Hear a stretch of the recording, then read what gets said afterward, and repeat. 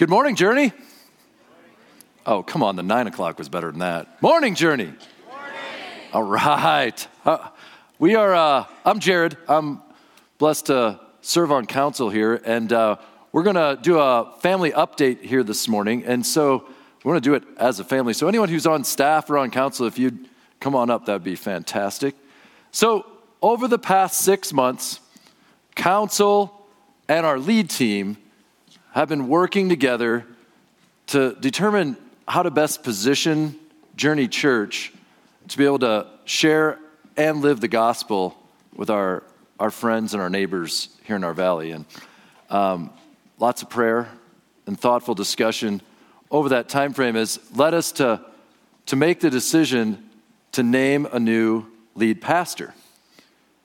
And we're excited, and I'm really excited to be able to have the honor of doing this, to name this man, Bob Schwan, as lead pastor.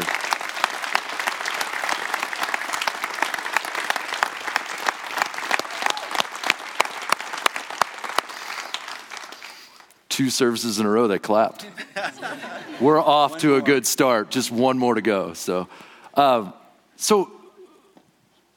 Bob's a guy of incredibly strong character, and if you're around here at all during the week, you know a tireless work ethic, and we know his love for the Lord and his just passion for discipling folks is really what Journey needs to lead us vision-wise and action-wise to reach everyone in the Gallatin Valley. So please join us as we commission Bob as lead pastor and pray not only for him, but with him.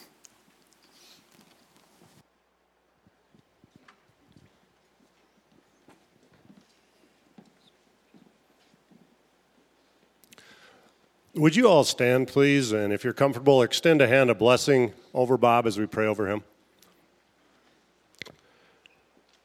Our Father, we are just so excited and so thankful that we get the privilege of commissioning Bob today to be our lead pastor. We are so thankful for the leadership he's shown the last few years here at Journey, for the qualities we've grown to love in Bob. As we're all looking at leadership as a nation right now with the election coming up, we are just so thankful that Bob is a man after God's own heart. We thank you for his integrity and his honesty. Thank you that we have found him so trustworthy.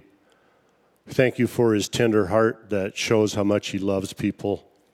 We thank you that he is humble, that he even shares his failures with us in things that are so important as wakeboarding. We just thank you, dear God, for his passion for those who are lost, his passion for discipleship and for building leaders around Journey. We know, dear God, that much will be required of Bob as he takes this lead pastor role. There'll be more demands, more responsibilities. We just ask that you'll meet those for him.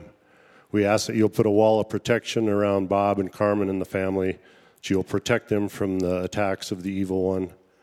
We ask that you will give Bob courage to lead well during hard times, give him the strength, the determination when he has to make tough decisions. We ask that you will give him the patience to have a listening ear to those who are hurting around him. Give him spiritual insight into your word as he leads us and preaches and teaches for us in the coming years. We ask that you will give him a clear vision for the future, for Journey, and a clear vision as how you would have him lead. We ask that fire and that passion in his heart may never grow dim, but that it may even grow brighter and his passion stronger as through his leadership we as Journey reach out to those around us and we try to bring the good news to this valley and beyond. We ask through that many may come to know Jesus as their Lord and Savior. You are a good, good Father, and we pray this all in Jesus, your Son's name. Amen.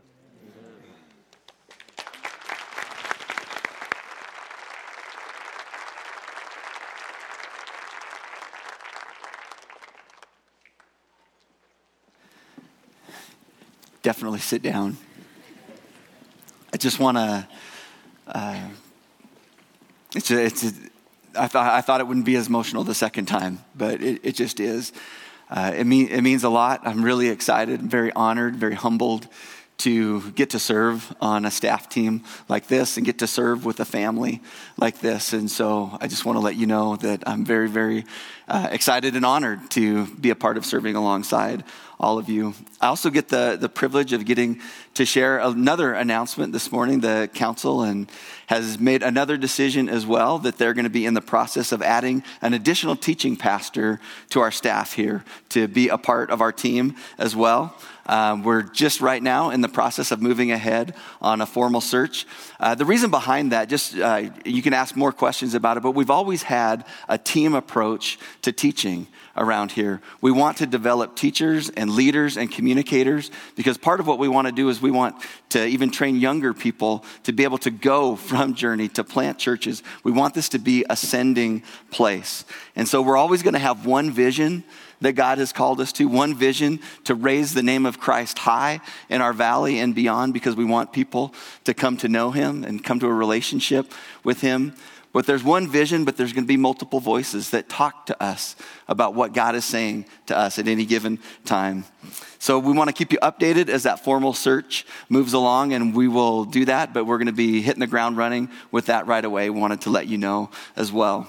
And if you've been around here, you know that we're in our third week of a series that we're calling The Country Life, where we're talking a lot about relationships and how do we navigate relationships. And you probably know that it's true that oftentimes I think our success in life is measured by how successful we are in relationships. And you know also that you're navigating lots of different kinds of relationships in your life. You've got your relationship with God. You've got your relationship maybe with a spouse, with your family, with your friends, maybe romantic relationships that you're navigating. And what we know to be true is that oftentimes some of the greatest sources of joy in our life come from relationships. But also sometimes some of the greatest sources of pain come from our relationships and how we navigate those. The band's going to sing a song here for us, a country tune that talks a little bit about both sides of that equation. Let's listen in.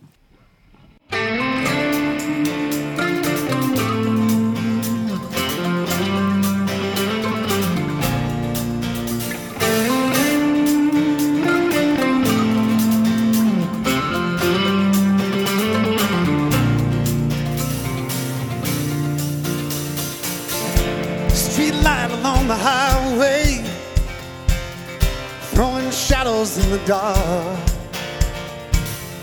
and the memories keep on turning to the rhythm of a broken heart.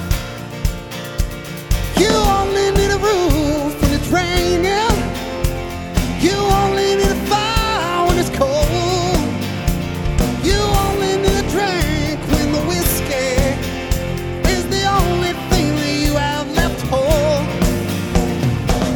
Sun comes up and goes back down, falling feels like flying till you hit the ground.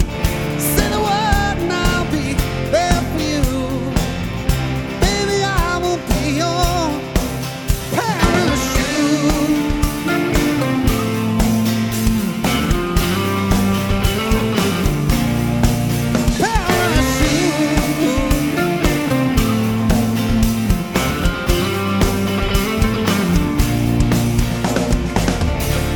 There's a song that I remember I never learned to play,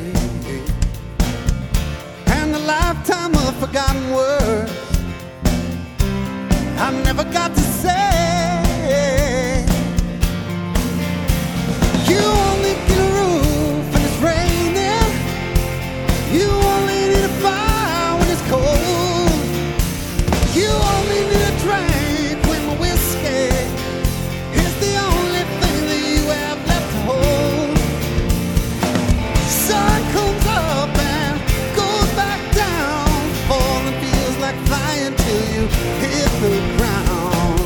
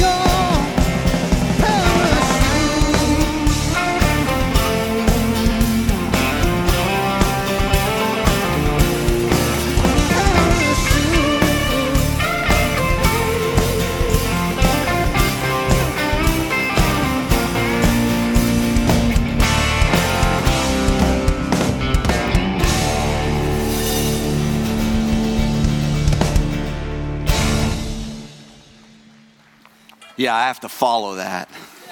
How awesome is that? We're talking about relationships, and today we're going to talk about dating. You know, we just don't get a ton of opportunities to talk about that in church environments. You know, it seems like we talk about marriage a lot, different relational things, but we don't often talk a ton about it. But if you're married, I just want to ask you right now, don't check out. Don't check out on me. Don't start making a grocery list that you're going to go shopping for later in the day. I want you to try to stay with me, because here's what I believe is true. Even if maybe you're not in a place right now where dating is on your radar screen, my belief is that there's people in your life that is true of them. And maybe you could be that person that would get your arm around them and help them walk through this new season in their life. Because dating isn't just a high school, college, young adult thing anymore. When we look at our culture and we look at just even the raw statistics, people are waiting longer and longer and longer to get married these days. And because of the incredible divorce rates in our country, oftentimes people find themselves at middle age in a place of dating again, and maybe in a place that they never thought they were going to be before. And it was interesting, just this week I saw a commercial for an online dating deal that was just for people over the age of 50. Dating isn't just for kids. There are a lot of people out there that find themselves in this situation and they're trying to wrestle through, you know, how do I navigate this area of my life? They're asking questions like, why am I single? Why is it that I don't have someone in my life? And if I am single, sometimes people ask, is there something wrong with me? Is there something that I need to do? How do I deal with these very real desires that I have, God-given desires to have a relationship with another person? Is there just one person for me? And what if I miss? What if I already missed that one person? And maybe I'm in a relationship with someone right now. How do I know if this one is the one? You know, because it might seem like Mr. Right, but it might just be Mr. Right now. They just happen to be in my life where I'm at. How do I develop relationships in ways that honor God and protect me? People all over the place are asking that question. And I've got to admit, even from the Christian perspective, there are tons of opinions out there on this very topic. If you went out right now and Googled Christian dating books, you would get somewhere between 2 and 3 million posts that you could look at. There are tons being talked about and written about there. It was fun just even looking at some of the titles of some of the most popular books. One of the most popular ones is I Kissed Dating Goodbye. Like, I just gave up on that whole thing. But then that's going to be right next to the book that says I Gave Dating a Chance. And that's going to be right next to another book that says dating, I think we've missed the point. There's another book that's called, this is my favorite, The Dating Manifesto, a drama-free plan for pursuing marriage with purpose. Lots being written out there. Now, I want to say right up front that I've read exactly 0 of these books. Because I know what's in them. There's lots of different people that are saying this is God's perspective on how we navigate this season of life. And this is where I think we can actually get onto pretty thin ice by saying this is God's perspective on this.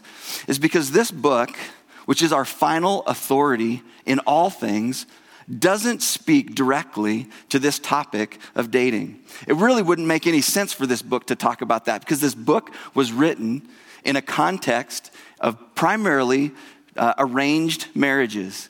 So what I've decided to do today is I'm going to give you my best shot on saying why I think we need to go back to arranged marriages. That's what we're going to talk about today. As a father of 3, I'm very into that at this point. But the Bible doesn't speak very directly to this issue, but I also want to say that it doesn't mean that the Bible is silent on this either. Because what we know for sure is that God's desire for us to experience intimacy with people, even to experience romance and sex, marriage, all those things were his idea from the very beginning. He's got lots to say about that. So we're going to go back to the very beginning of this book that we base our life on.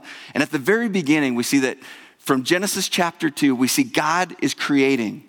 God is making the stars the moon, the earth, and he makes man. And after everything that he makes, there's a phrase that he says, and it was good. It was very good. But then when we get to the middle of chapter 2, there's a place where God actually talks about something that's not good, something that is not okay. And that's where we're going to jump in today. Genesis chapter 2, starting in verse 18. The Lord God said, "It is not good for man to be alone. I will make a helper suitable for him."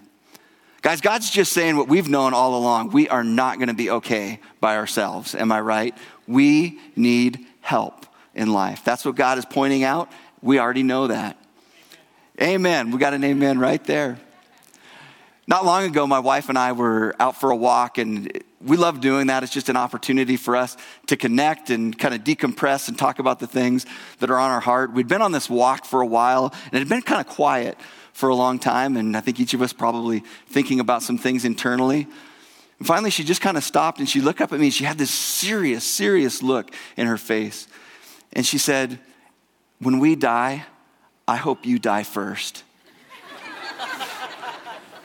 And I was like, okay, I don't know exactly what you mean, but I'm going to need some context for that comment there. And she goes, no, this is what I mean. I was just thinking about just like how messy your car is. I do have a messy car. But this is how she was seeing this in her mind, that messy car. If I die, our house and our kids they're going to live in squalor. So I hope that if one of us goes first, I hope you die first. But she said, but if I die first, will you promise me? Will you promise me you'll hire somebody to clean our house? I don't want my kids living in squalor. It's not good for man to be alone.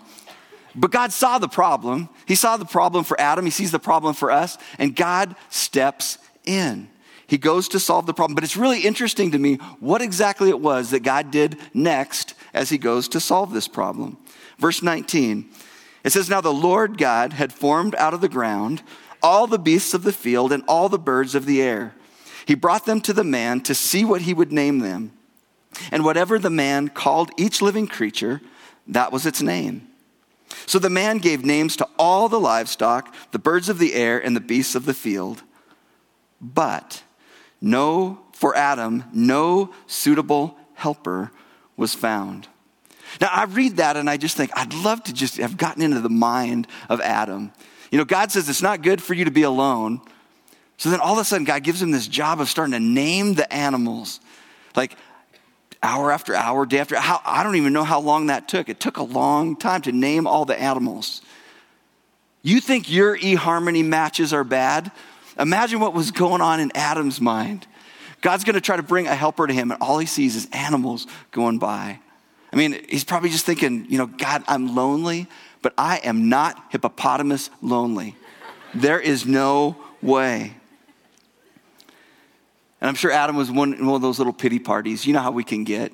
There's just nobody out there for me. There's just no one. But this is what the Lord does. He solves the problem for Adam. Verse 21, he says, "So the Lord God caused the man to fall into a deep sleep. And while he was sleeping, he took one of the man's ribs and closed up the place with flesh. Then the Lord God made a woman from the rib he had taken out of the man, and he brought her to the man. The man said," now that's what I'm talking about. Kind of loosely translated there a little bit. This is what he says. He says, "This is now bone of my bones and flesh of my flesh. She shall be called woman, for she was taken out of man. For this reason, a man will leave his father and mother and be united to his wife, and the two will become one flesh. The man and his wife were both naked, and they felt no shame." Now just think about that. We just look at this one little chunk of scripture, and we realize that man starts out incredibly lonely, and a few verses later, he's naked with his wife. That's the process right there. That's where we want to end up. But then we've got to admit that there's not a real roadmap there in between that the rest of us can follow in our lives. But I want us to think about if this was the only thing that God ever said about dating and relationships, I think there's a couple things that we could grab from this that I think will serve us as we think about navigating our own dating relationships. One is that we would come to the belief, first and foremost, God cares. He saw the problem. He said, this is not good. He cared about Adam. And the second thing that we see is that God helps. He steps in to help Adam solve the problem. We've got to come to the place where we realize God cares and he's willing to help if we're going to put our life in his hands and trust him with this area of our life.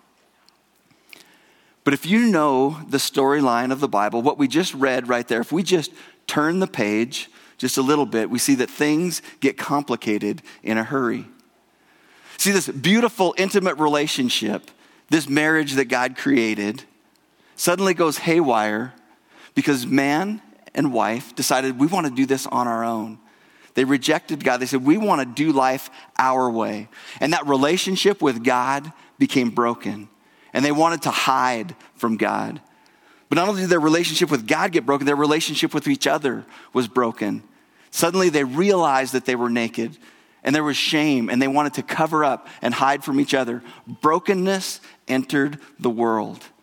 And friends, this is the challenge that we face. This is the world that we live in. We are trying to navigate our life and dating relationships in the context of a broken world. But the question that I have is, what can we do as followers of Jesus to redeem what's been broken so that we can follow God in the ways that he would invite us to, even in our dating relationships in this broken world? And to unpack this, what I want to do is I want us to look at 3 principles in our life that we can apply. And I think these principles apply to dating, but they apply broader to lots of areas of our life. But then I want to get really practical and talk about 6 questions that we can ask when we're standing on the footsteps or on the doorstep of a relationship. What are questions that we can ask about someone that we're thinking about dating? The first principle is this: don't wait to live. Learn to really live now.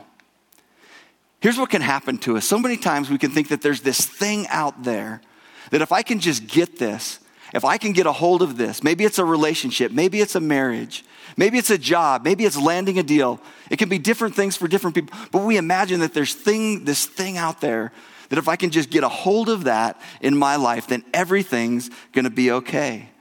And what we can do is we can just kind of wish our life away in the moment because we're so focused on just getting that thing. Learn to live your life now. Don't wait thinking that finding Mr. Right, finding that marriage is going to solve everything in your life, that loneliness. And I want us to think just a little bit, just ask the honest question. Just look at the lives around you. Look at the married lives around you.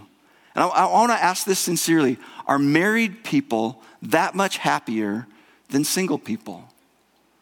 You know, if we look just statistically at the divorce rates, we've got to believe that there's something going wrong, that not necessarily married people are always happier. And of those marriages that stay together, how many of those marriages are thriving?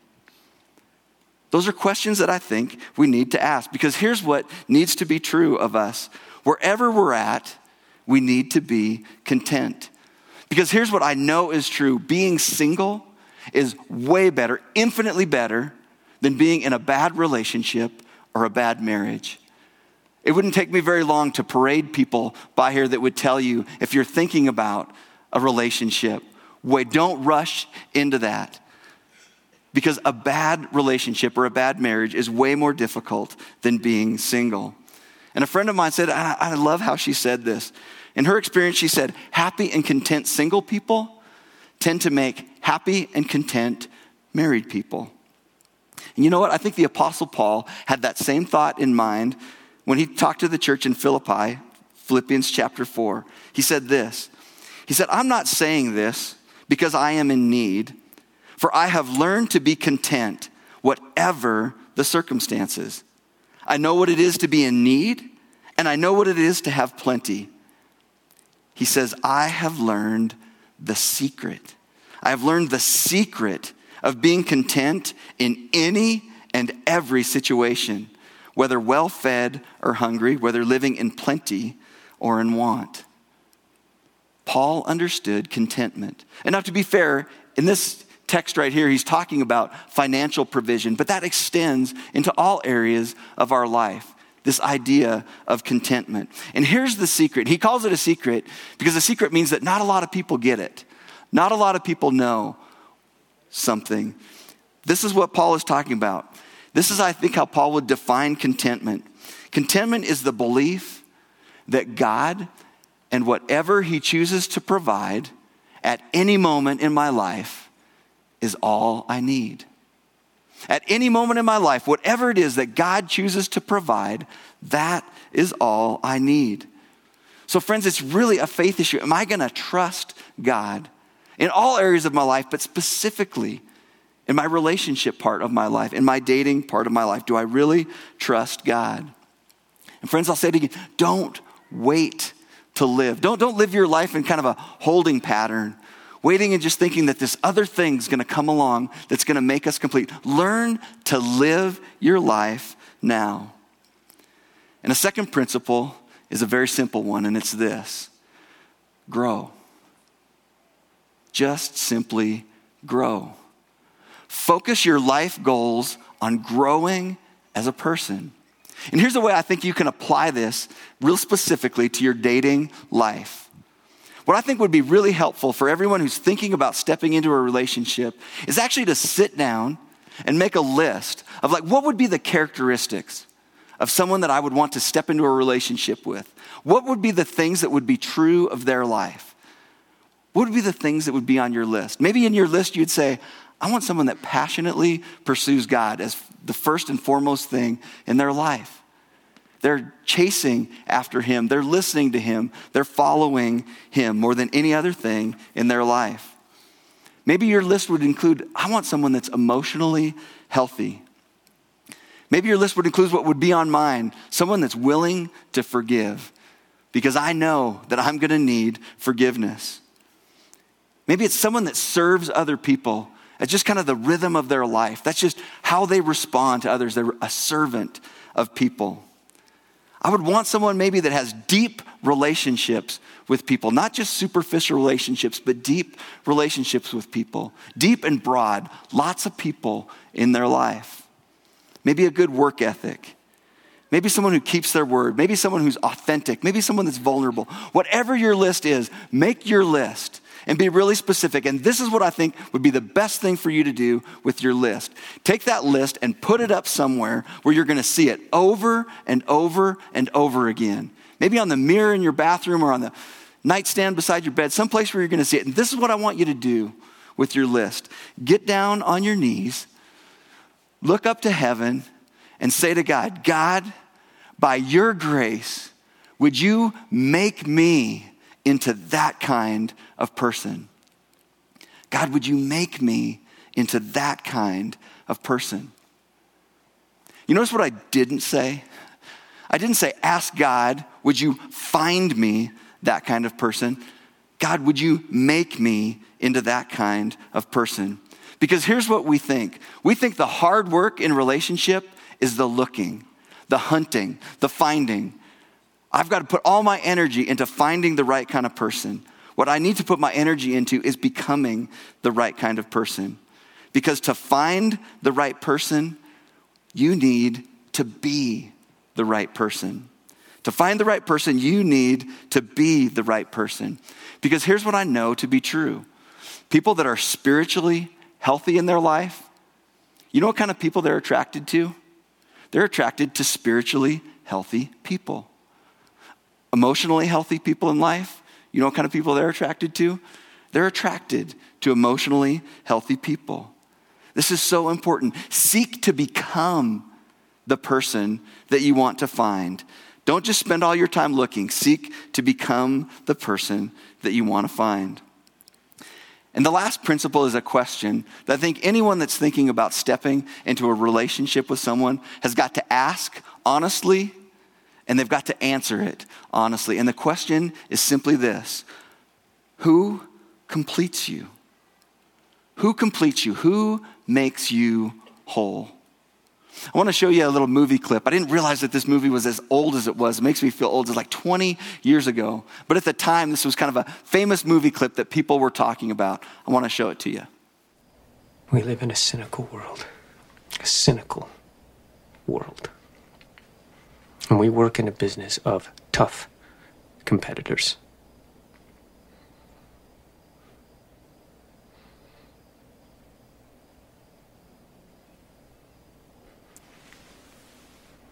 I love you.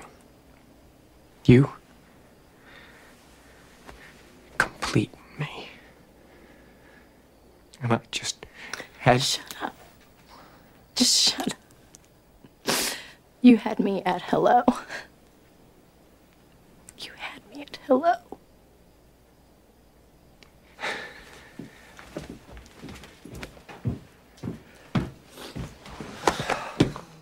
You had me at hello.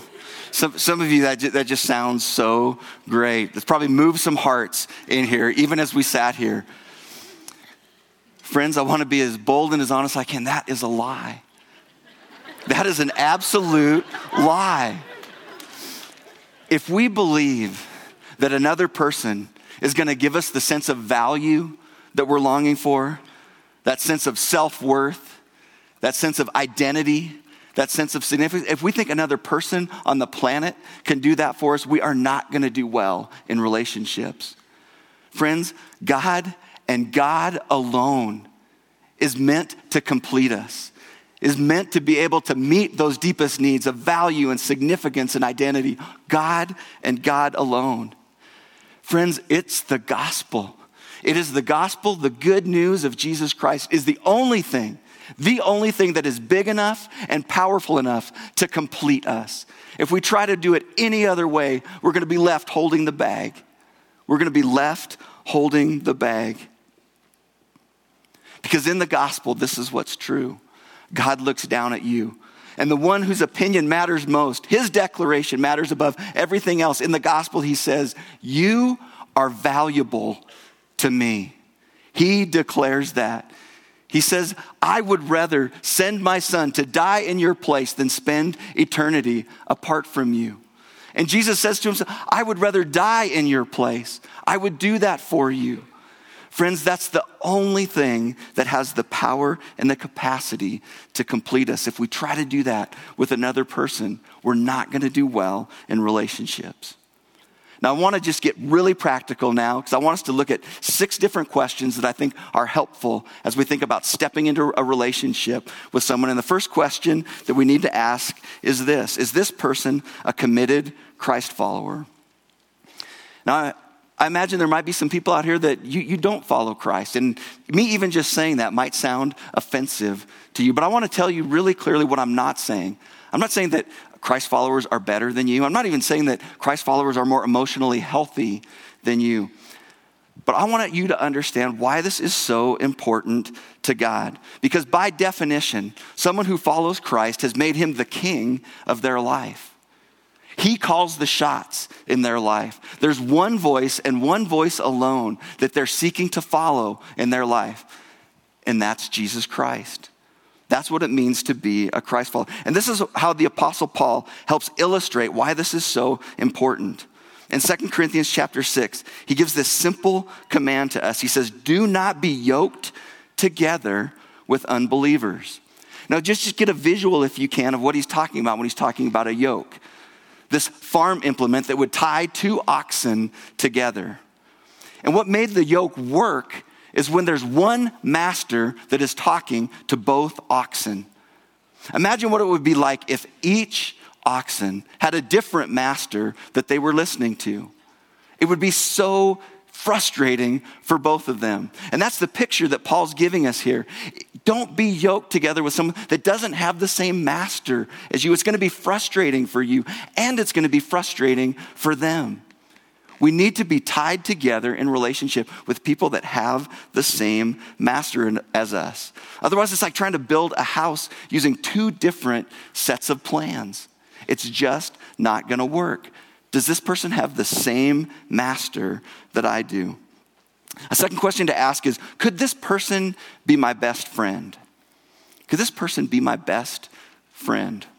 And to unpack this a little bit, I want to explain to you some different ways that the Bible uses the word love. There's different words that it uses. One word that it uses is a word called eros, which is romantic kind of love, where we would get our word erotic from that. There's another kind of love that the Bible talks about, which is phileo, which is friendship kind of love, where we get like the word Philadelphia, the city of brotherly love, that friendship kind of love. And the Bible also talks about another kind of love called agape, which is a love that's rooted in commitment. It's an unconditional kind of love. It's God's kind of love toward people. But here's what I think happens in American dating culture. We start with the wrong kind of love. We start with the eros kind of love. Like when we meet people, the question oftentimes that we're asked, or we meet groups of people is, who's cute? Who do I like? Who makes my heart flutter? We don't get to the point where we're asking, could this person be my best friend? We're just asking, what kind of attraction is there? What kind of chemistry is there? And then, because I worked with college students for almost 20 years, you just watch how these relationships often go. Is that these relationships become emotionally entwined? And because oftentimes we don't even put any kind of guards around our physical life, these become physically enmeshed relationships. And we never get to the point where we're asking the question, could this person be my best friend? And by the time we maybe start to ask that question, if we've been with the eros kind of love in a relationship, our emotions just get so twisted and skewed because of the physical connection that we have with someone. We don't get to the place where we ask, could this person be my best friend? And then what happens oftentimes is when we decide, I don't know that this person could be my best friend, we break up, and we think it's just a simple breakup. If we've been involved with someone physically, it's not just a simple breakup. Because what I'm talking about, those kind of relationships, biblically, those look a lot more like a marriage than they do a dating relationship. That's what the Bible's talking about when it's talking about marriage. It's not just a piece of paper, it's that physical relationship. Well, we don't just break up from that without leaving parts of our life behind with another person. We've got to start by asking the question, could this person be my best friend? And it's so interesting as I spent, like I said, so many years working with young people. And they get to that place where they're just saying, there's just nobody out there for me. There's just no good ones left. And I start to think about them and their friend group. And I think, man, there are some amazing people in their life. And I start to throw out some ideas to them. And it's just amazing to me. They look at me like I'm crazy. Like, well, she's like my friend. Like that's an automatic disqualifier. You know, this person, they're just my friend. The friend zone is not a disqualifier. The friend zone, friends, is the place where we start. Could this person be my best friend? A third question that we need to ask is, can this person make and keep a commitment? When you look at their life, is there a track record of making and keeping commitments? Do they keep their word? Do they keep their word even in the small things, even when it doesn't matter? Are they trustworthy? Have you ever experienced any kind of deceit with them? Is there a history of them following through? And I just want to say, if you're moving toward a relationship and you're not confident with the answers to those questions, I want to just say, hit the brakes on that relationship. And this is why. Because if this relationship is going to work, and maybe just imagine that maybe this relationship is going to go the distance to marriage. If these things aren't true in a person's life, that's the scariest decision I would ever make, is to step into a marriage relationship with them. Because this is what is true about marriage. Marriage at its very core, it is a commitment. It's not just emotions that we have toward someone. Marriage is a commitment. I love how Tim Keller says it. He says, marriage is a future appointment that I make with myself. And what he means by that is, when I stand at the altar and I say I do, what I'm saying is that 1 year from now, I'm going to be here across from you. 5 years from now, I'm going to be here across from you. 20 years, until I have breath taken away from me, I am going to be here with you. That is a commitment. If a person can't keep a commitment in small things, why would we ever trust them with one of the most precious things in our life, a marriage? We need to have people that we can trust, not just in the big things, the little things, but also in the big things. A fourth question to ask is, does this relationship change me for the better? Now, I used this scripture a couple weeks ago when I talking about relationships in general, but I think it is so applicable to dating and romantic relationships. Hebrews 10:24, it says, "And let us consider how we may spur one another on toward love and good deeds." A relationship that you're in, does it spur you on in your relationship with God and in your faith in Him? Or does it drag you down? When you spend time with this person, does it make you want to be more like Christ? Are you inspired to be more like the Son of God? Or do you feel pulled in another direction to be more like the world? Which is it? A question that I think is helpful. Do I like who I am when I'm around them? Can I be fully who I am and love who I am when I'm around them? Does this person bring out the best in me? When I think about my relationship with my wife, it's just hands down, there's nobody on the planet that loves me the way that she loves me. I call her my greatest cheerleader in life. She is such an encourager in my life. She loves me, but she's not impressed with me. She is willing to say the hard things to me. She's willing to make me be a better man, to help me become a better man, a better husband, a better father. We need to have relationships like that change us for the better. A fifth question to ask is, are we heading in the same direction in life? And the reason we have to ask that is because for every one of us, we have got to do what it is that God is asking us to do. Our eyes need to be fixed on Him. What is His calling on our life? Where is it that He is moving me to? Because why would I yoke my life to someone who's not heading in the same direction as me? And so many times I've been asked by people like, well, how do you know for sure if you're heading in the same direction in life? And I've heard this illustration and I just thought it was the best one. They said, this is how you decide if you're heading in the same direction in life. You put on blinders and you fix your eyes on Jesus. Fix our eyes on Him, the author and perfecter of our faith. We fix our eyes on Him and we run hard. I feel really silly running like this. But we run hard after Him and what it is that He's calling us to do. And every once in a while, we drop the blinders and we look around and see if anybody's running next to us. How you doing over there? That's how you know if there's someone that is running in the same. You run hard after Jesus. Run hard after the things that He is calling you to. And look around and just see who's running with me. Who's about the same things that I'm about in life? Are we heading in the same direction in life? And the last question is this. Is there a growing affection, attraction, and love? Because earlier when I started, I talked about we don't put eros first. We don't put the romance or the chemistry first. And I think that's absolutely true. But what I also want to say is it's not irrelevant either. Is there a growing sense of attraction, affection, and love in a relationship? And if those things are true, if all of those questions are true, we move in to a friendship kind of relationship that will move itself toward commitment. I want to ask you to set your things aside as the band is coming up. And if I could, friends, I just want to pray over you. I don't know where everyone's at in their relationships right now, but I just want to pray God's blessing over you and your decision making around your relationships. Father, we are so grateful that even though this world can be confusing and relationships can be confusing and it doesn't always seem black and white, God, we know that it's your heart to provide for us in this way in our lives. And God, we just want to say today, we trust you.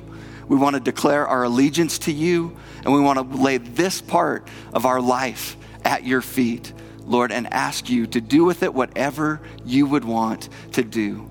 Lord, I just pray your blessing and your protection on my friends here.